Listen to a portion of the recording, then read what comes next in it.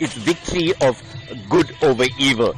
And that is why people celebrate using colors, because colors, as you know, give us very, very good perspective of everything in society. So having different colors thrown on each other is giving an opportunity of people to celebrate unity in diversity.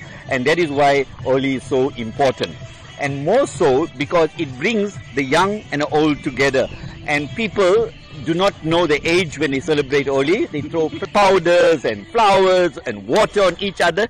It is fun. We live in a very serious world. Everything is so serious. Business, work, school, everything.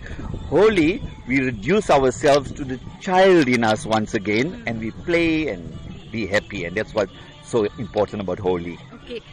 Is it then important in the South African context to celebrate it here in our country, even though this is an Indian tradition?